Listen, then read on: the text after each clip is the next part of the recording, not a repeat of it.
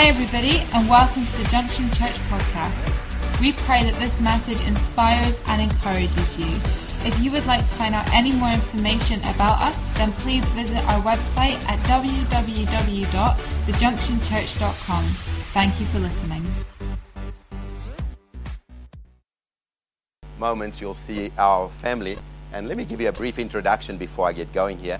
You have our three daughters. You have on the one side our adopted daughter with our grandson and her husband and a son from the first marriage.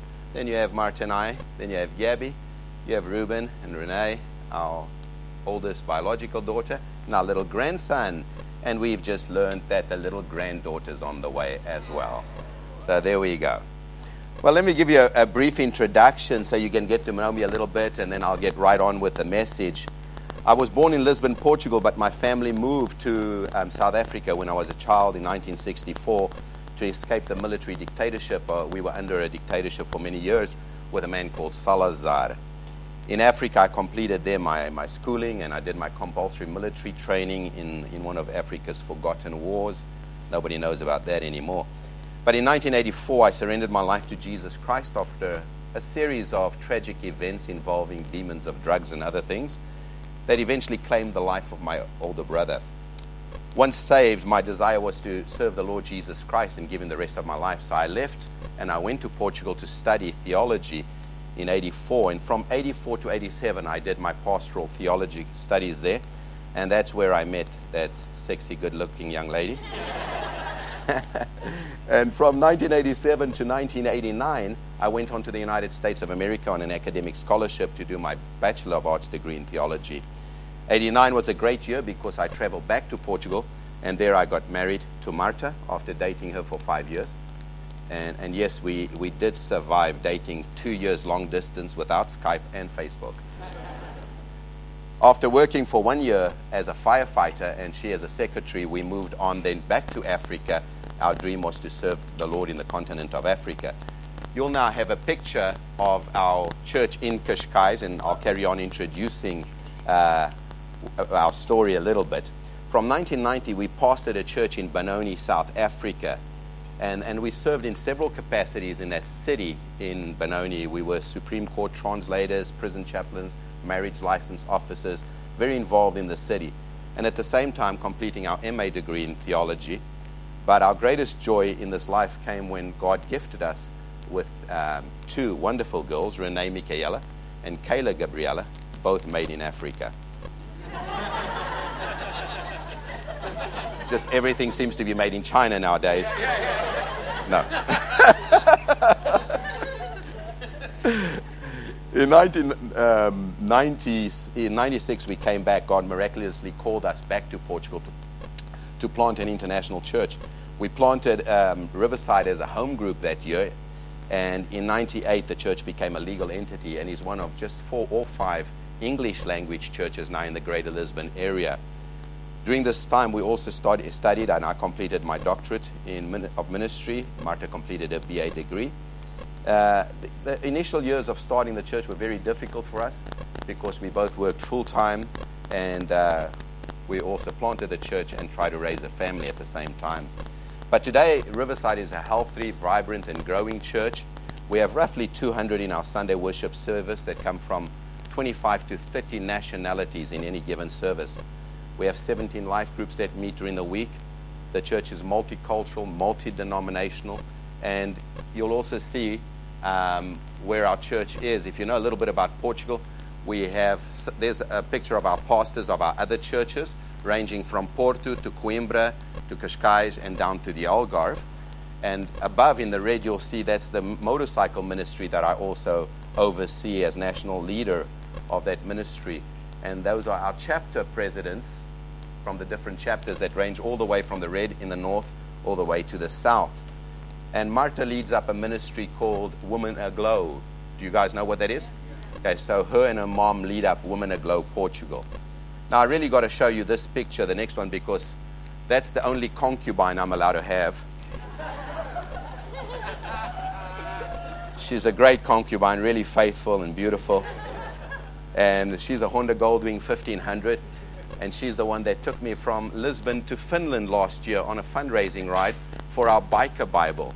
In the end, I do have some biker Bibles in the back, about 5 or 6 or 7. They are in Portuguese, but the biker Bible is a project that we reach out to bikers through the biker Bible. And it's just full color testimonies before and afterwards of our stories of how we came to faith in Christ with our bikes. And that biker Bible has become one of the most popular books, in fact, the most popular book among bikers in Portugal. We have now distributed over 40,000 nationwide. And it's our great evangelism tool. Before the biker Bible, Portuguese people, bikers, didn't have a clue about the Bible. Nobody knew anything about the Bible. So it's a great little thing. I've got a few out there. In the end, if any of you know Portuguese guys around the city, because Portuguese is, they're epidemic, they're everywhere. Okay? So if you know anyone, just feel free to take a Bible and give it to them, a biker Bible. And they are stories, and they can contact us through the biker Bible. Last year, we raised the funds for that 4th edition of the biker Bible, and that's why I rode to Finland. We also raised funds for a paraplegic young lady. Now, I also thought you'd enjoy this picture, because that's quite a paradox, isn't it? I'm also a chaplain serving in Portugal, the military and hospitals and prisons. So that's the total opposite of the spectrum. And I like to think of that as the Apostle Paul. To the Romans, we become Romans. To the Jews, we become Jews. We become all things in order to reach all people. So that we try to reach all people in our country. Both Marta and I also travel extensively in Portugal and around the world. We are delighted also that all 3 of our children love and serve Jesus with passion. And it's great to see that legacy continue. And that's, I think, as a man and a woman's greatest gift, is to see their children love and serve Jesus.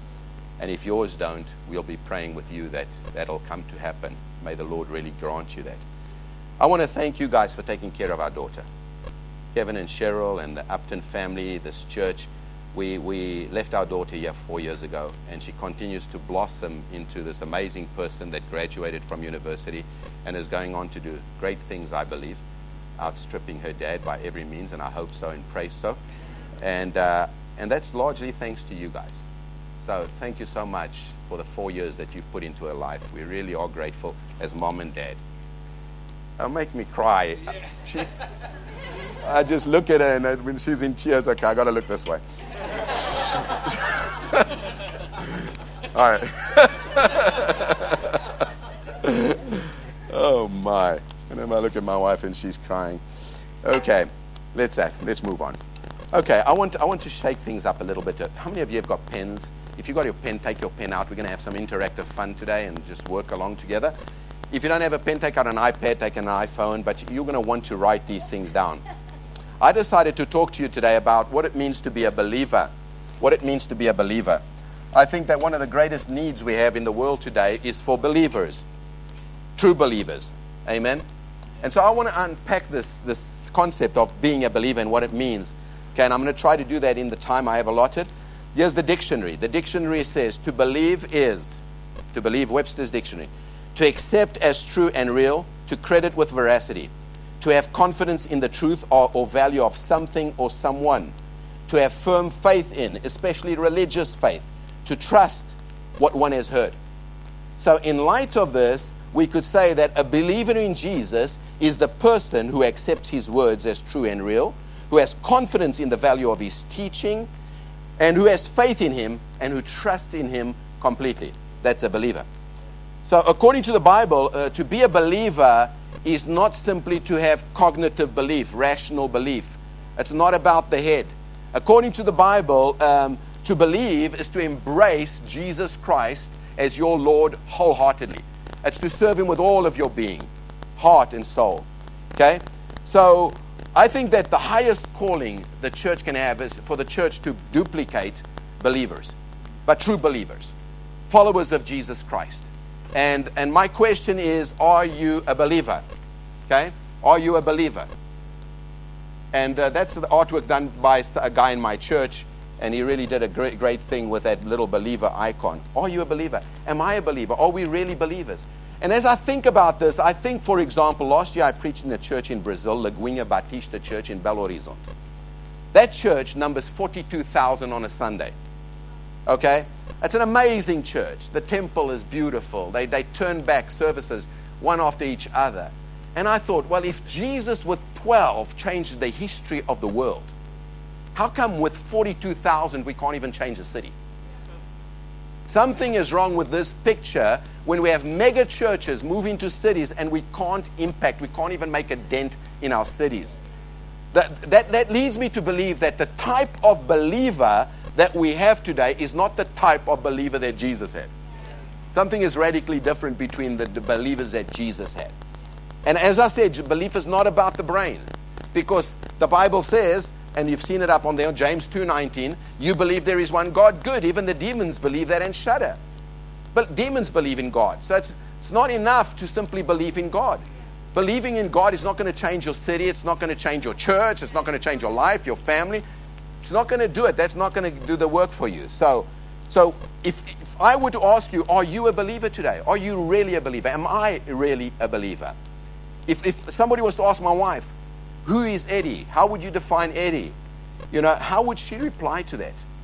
Well, when they asked Jesus, or when Jesus asked, listen to what was asked of Jesus. When Jesus came to the region of Caesarea Philippi, he asked his disciples, who do people say the Son of Man is?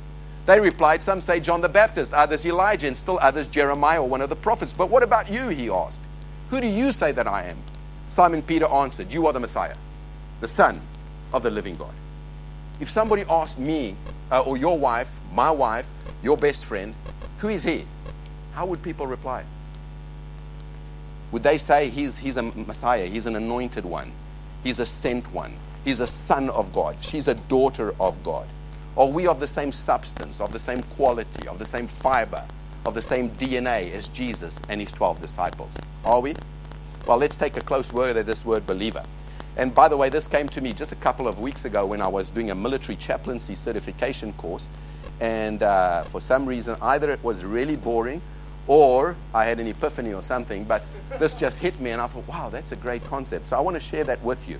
Okay? If you want to write down somewhere the word believer.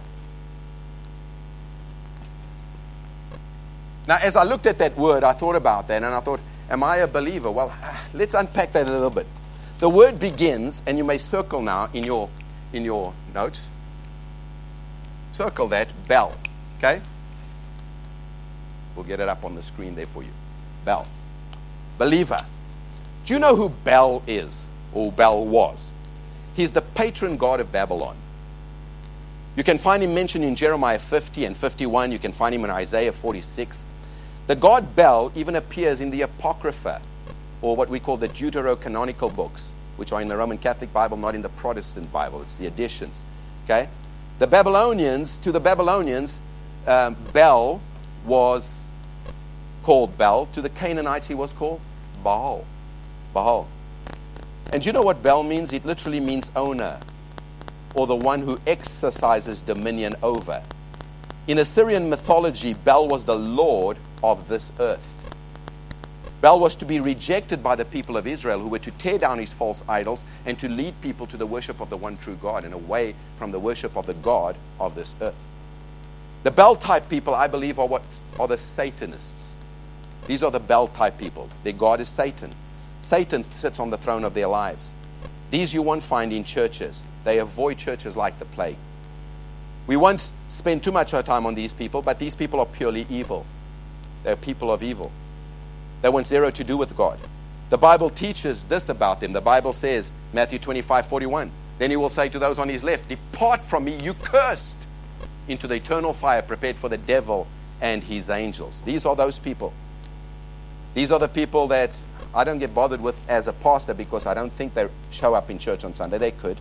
But I do pray for them, and I do pray especially for their victims. These are the people that blow themselves up and blow other people up by becoming suicide bombers. They mow down people in gay nightclubs. They shoot children, like in Columbine and so many other cases. They gang rape people, like the 16-year-old who was gang raped by 32 men last month in Brazil. They bomb things like Madrid, London, New York, Afghanistan, and Iraq almost every day. They shoot MPs and take away lives of brilliant people. These are those kind of people. And if I had to define those people, and this, you can draw this, if this talks about our lives, okay, that's our lives, they're never meant to be ending. Okay, we're eternal beings. If you think that's our life, well, draw this. And that represents the throne of your life. Okay, so if this is your life, this is your physical body holds your spirit. Okay, one day we will break with this and we will blow out and we will not have the limitation of our physical body and our spirit will go on to live forever. If this could represent your soul.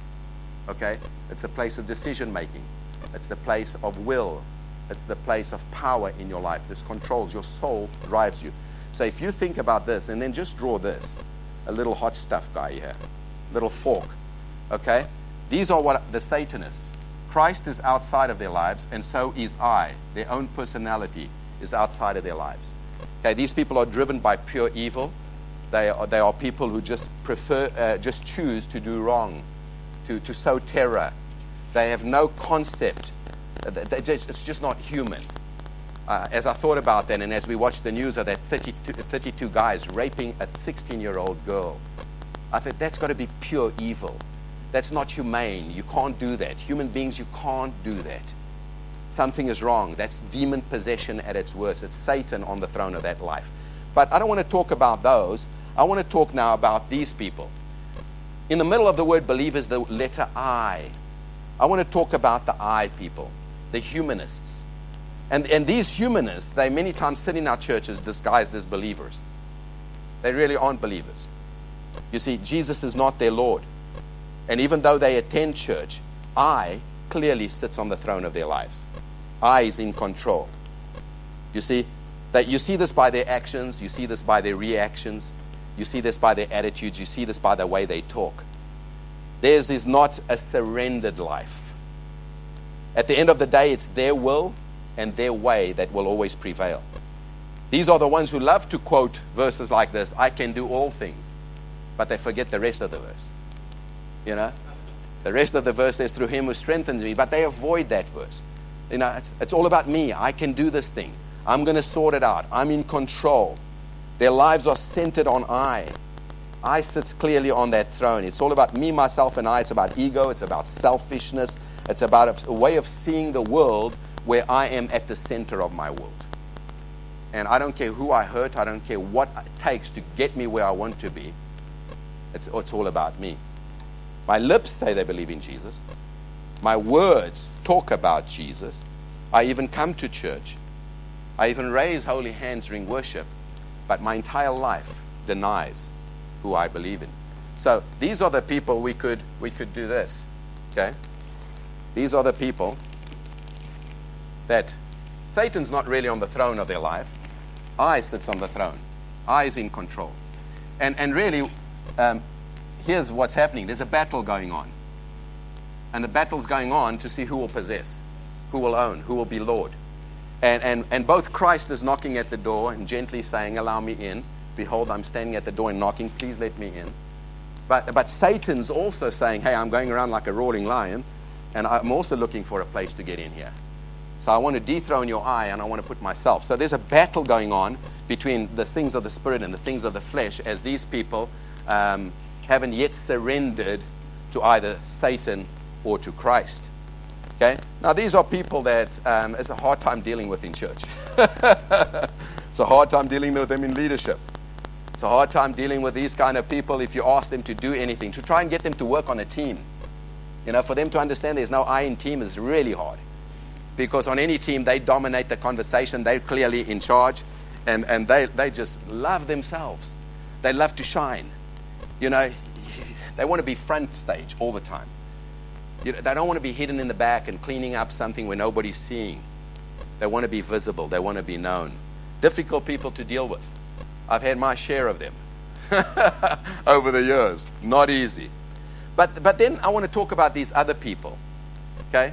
And these other people, when we get to the next slide, you'll see, and you can just see what's hidden in that word.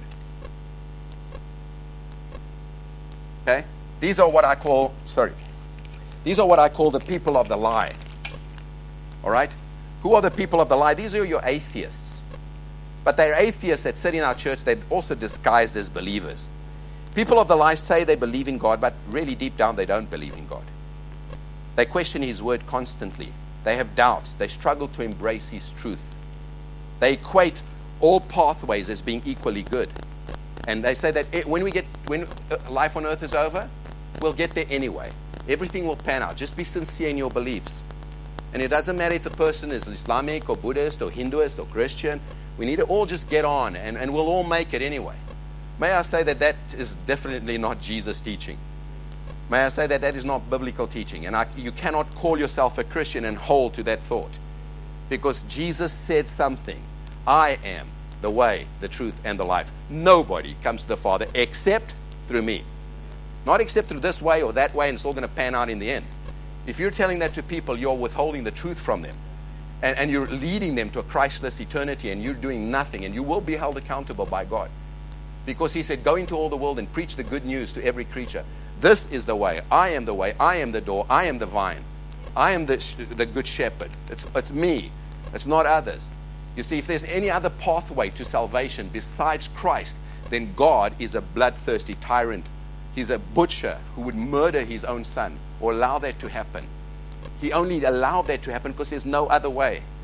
If there's another way, why would he allow that? What kind of a father, a good father, allows his son to be killed in that way? If there's another way, you can work it out on your own. Your good works are going to get you there. I'm sorry, but that's not true. And if you embrace the Bible, well, then you've got to say, I believe it all. But these atheistic type believers, these are these guys. You know, they do have Christ present. Okay, I is still firmly on the throne, but Christ is there. He's in their lives. They have an appearance of godliness, but they deny the power thereof. The Satan is still looking around to try to get into the people of the lie. He's still trying to dispossess the eye. But these people, they come to our churches and they hold on to all kinds of wacky theology. That I go, hang on, we read the same Bible. And your stand on Israel is what? Your stand on euthanasia is what? Your stand on gay marriage is what? Your stand on this and that and all of these troubling issues. You're trying to please the world and please Christ at the same time. This doesn't work. You know, you've got to end the struggle. You know, who's sitting on the throne of your life? When Christ is sitting on the throne, these struggles are not there. Because suddenly light has come on. Suddenly your soul has come into contact with reality, and you go, you know what, I know I've studied all these different things, I've looked at all of these different angles, but I am convinced. I am convinced because something within me says this is truth. It's not because I read it only in the Bible. It's because something deep down in my soul says this is the truth. And it's like you guys that are guitarists, you'll understand this full well. You know, I pick up a guitar and it's a disaster. You know, when it comes to music, my wife says, you know what, you were at the end of the line. Shut up. When God gave out that gift, just don't go there. But somehow, I bought a 12-string guitar many, many years ago when I went off to Bible school. And I thought, I'm going to learn to play the guitar. And that guitar traveled the world with me. And I never learned to play the guitar. I bled in my fingers. They became calloused. But I just couldn't get this to work. So eventually I gave the guitar to Gabby. And I said, you know what, you have the guitar, 12-string guitar. 4 days later, she's playing the guitar. And I was like, that God and I had a hard time right there. You know? Did you tell me to buy a guitar 4 years later to give it to my daughter? So, but here's something about guitarists. Guitarists, they know when that chord is right. They pluck, pluck, pluck, ding, ding, ding, ding, ding, ding, and they know. If they don't know, they have a little instrument that tells them, okay, this is perfect. Okay, it's tuned. That's truth. When truth hits me, it's like ding, ding, ding, ding, ding, ding, and something inside of me just says, this is truth. This is truth. You know, don't listen to what this politician tells you. Don't listen to what the majority is pushing in your face. Don't listen to what this book and that book. Don't listen to what your tradition's telling you. Don't even listen to all of your ancestors. You come to a place where if you know that you know that you know this is truth, stand on truth. And then don't vacillate on it. Don't get into a group like I find. So this is a hard time I have with some of our bikers. You know, we're in hardcore, rough territory when we reach out to bikers. And we're sitting there with these unbelieving guys, and they're chirping off in all directions, and they're a rough bunch. But when they stand on truth and when they deny truth, I say, I'm sorry, but I just don't agree with that. And like everybody, you've just taken on the head of the Hells Angels. Are you nuts? Yep, speaking nonsense in my book. And I will speak up, and all the other guys, oh, man, Ed, you have a gift to do that. No, I don't have a gift. I just refuse to compromise on truth. If it's not truth, it's not truth. You know? So Pilate really cleared it up very quickly when he asked Jesus, you know, what is truth? Truth was standing right in front of him. That's truth. He was looking at truth and he was asking the question. Now, you and I, we worship him. We exalt him. We talk about the truth. We need to defend the truth all the time. And this world's going to get crazier and crazier, by the way. It's going to get harder and harder to do this stuff. So I challenge you, don't have eye on the throne, because if Christ is on that throne, you will defend the truth, because inside of you a voice will will cry out. And this voice is like fire shut up in your bones, and it's going to say, no. I need to speak. I need to clarify the issue. Amen. In Matthew 23, Jesus said, woe to you, teachers of the laws and Pharisees, you hypocrites.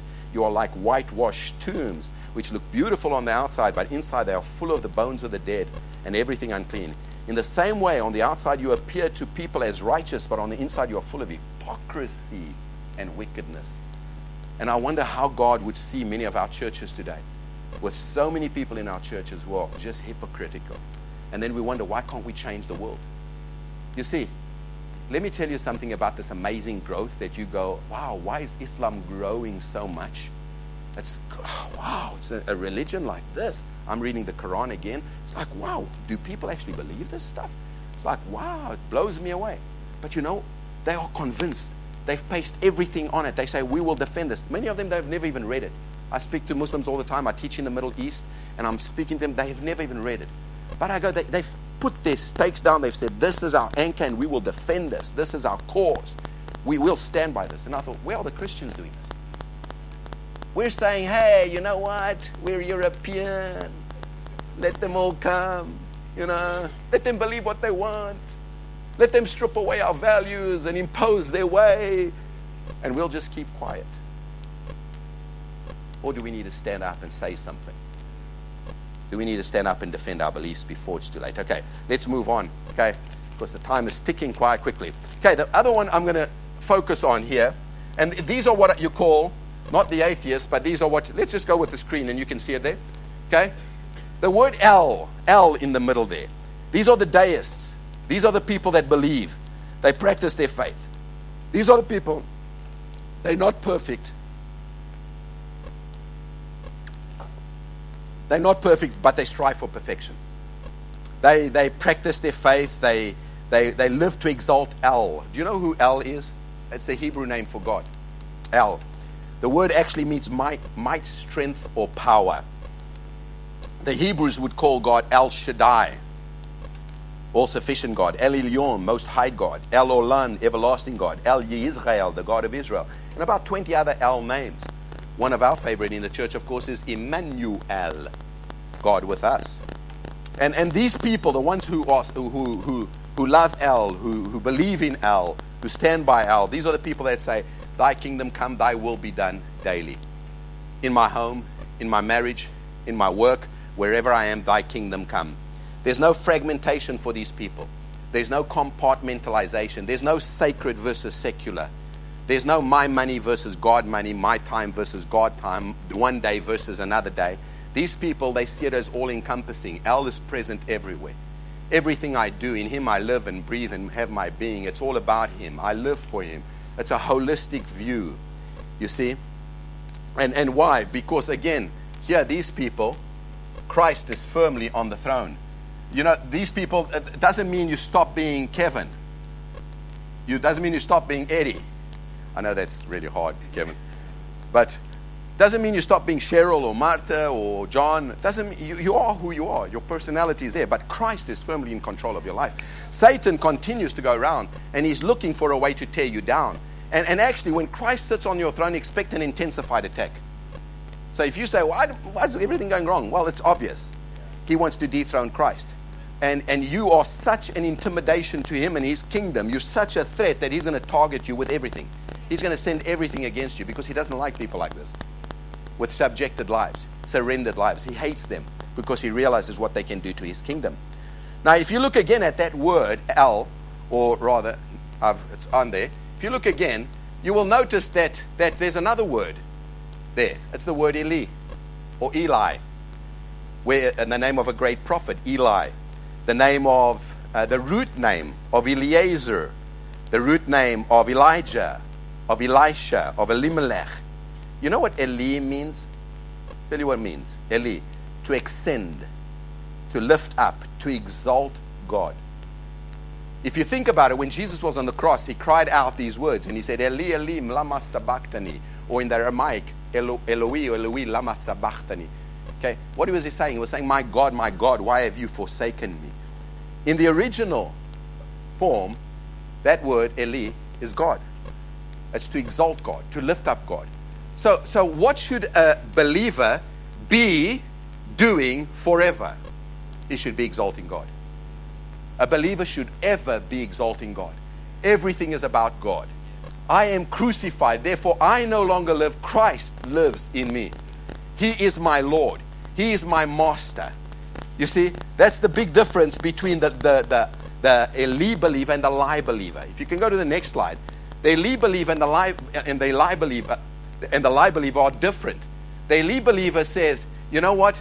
Everything's about him. It's the same three letters, by the way, just turned around. This guy has L at the front of his life. He has an L-centered life. And if you think about the L-centered life with the L in it, that can be L, God, or it can be L, Lucifer. You see, and when it's L, God, then every facet, every dimension of your life, whether it's educational, emotional, relational, social, you name it. You can put physical, you can put anything at all, centered in L, God, and it all ends in L. This is the L life.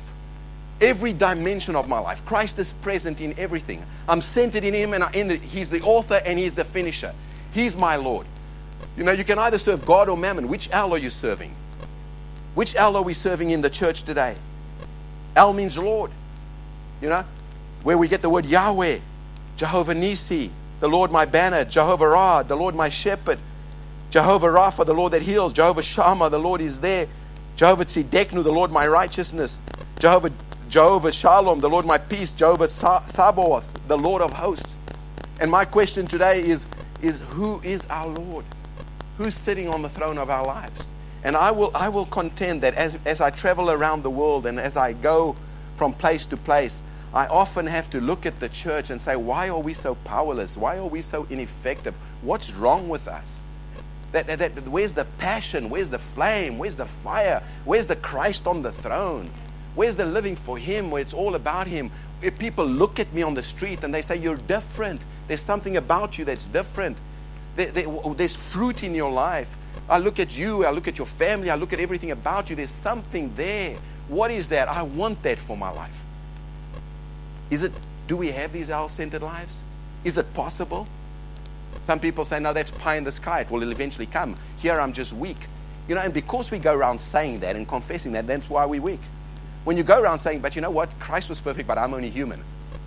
Well, I'll tell you what the Bible says. The Bible says this. 1 John 4:17. Herein is our love made perfect, that we may have boldness in the day of judgment.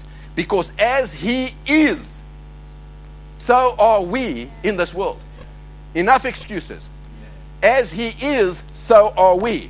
How is He? Well, He's perfect. He's righteousness. He's holy. He's awesome. We worship Him as He is. But so are we in this world. Amen? So never say that. Oh, I'm just human. I'm just weak. Don't confess what Satan wants you to confess. You know, tell him what he needs to hear. You know, I am Christ-like. I am the image, the reflection of Christ on this earth. You know, imitate me as I imitate Christ.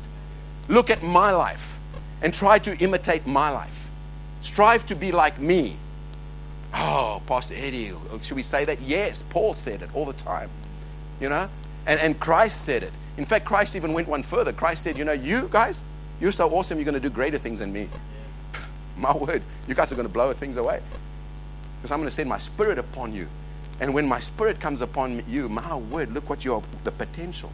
So, folks, I want to close by saying this. Okay?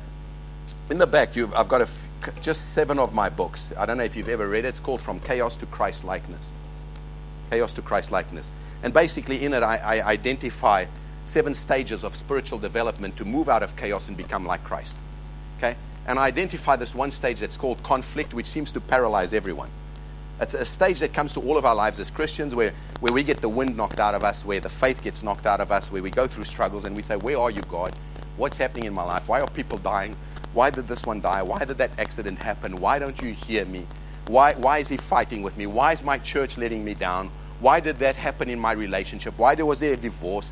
And all of these conflicts will come to every one of us. There's nobody that's immune to this conflict. I interviewed 368 leaders in 6 nations to come up with the research for that. And I found out that every single leader had been through conflict in their lives multiple times. Multiple times. And many of those leaders that you'll read about, they went right back to chaos. Instead of progressing to become like Jesus Christ, they didn't quite make it. And today they populate leaders, our churches, they lead our churches, and they are stagnated in their spiritual walk. They haven't become like Christ. They're paralyzed in some inferior step of development. And if that's true of leadership, imagine the church. So my challenge to you is, it's time for us to move on down the river. That's what the analogy is the river. Move on down the river. Go to the ocean. Become immersed. Become embraced by the ocean. That's your destination. Be like Christ in this world. I want to be like that. I want us to be like that. I want Riverside to be like that. Because we could make a serious dent in Cascais. We could make a serious dent in Lisbon. We could make a serious dent here in the Junction in Aberdeen. If only we would raise up with one holy passion and say, Lord, enough excuses. Enough of the past. I'm moving on to become like you. I want to imitate you. I want you on my throne. And I want to put all other things aside. It's about you. I believe we're living in times where soon we'll see you return. And if the world is getting more and more evil, well, I'm going to get more and more Eli. I'm going to be worshiping you forever and ever. And I don't care what they brand me. They can call me a fanatic. They called you that too. They call me whatever they want, but I'm going to live for you wholeheartedly. Thanks for listening. If you have any questions or you'd like to find out contact information or service times, then don't forget to visit our website, www.thejunctionchurch.com. God bless.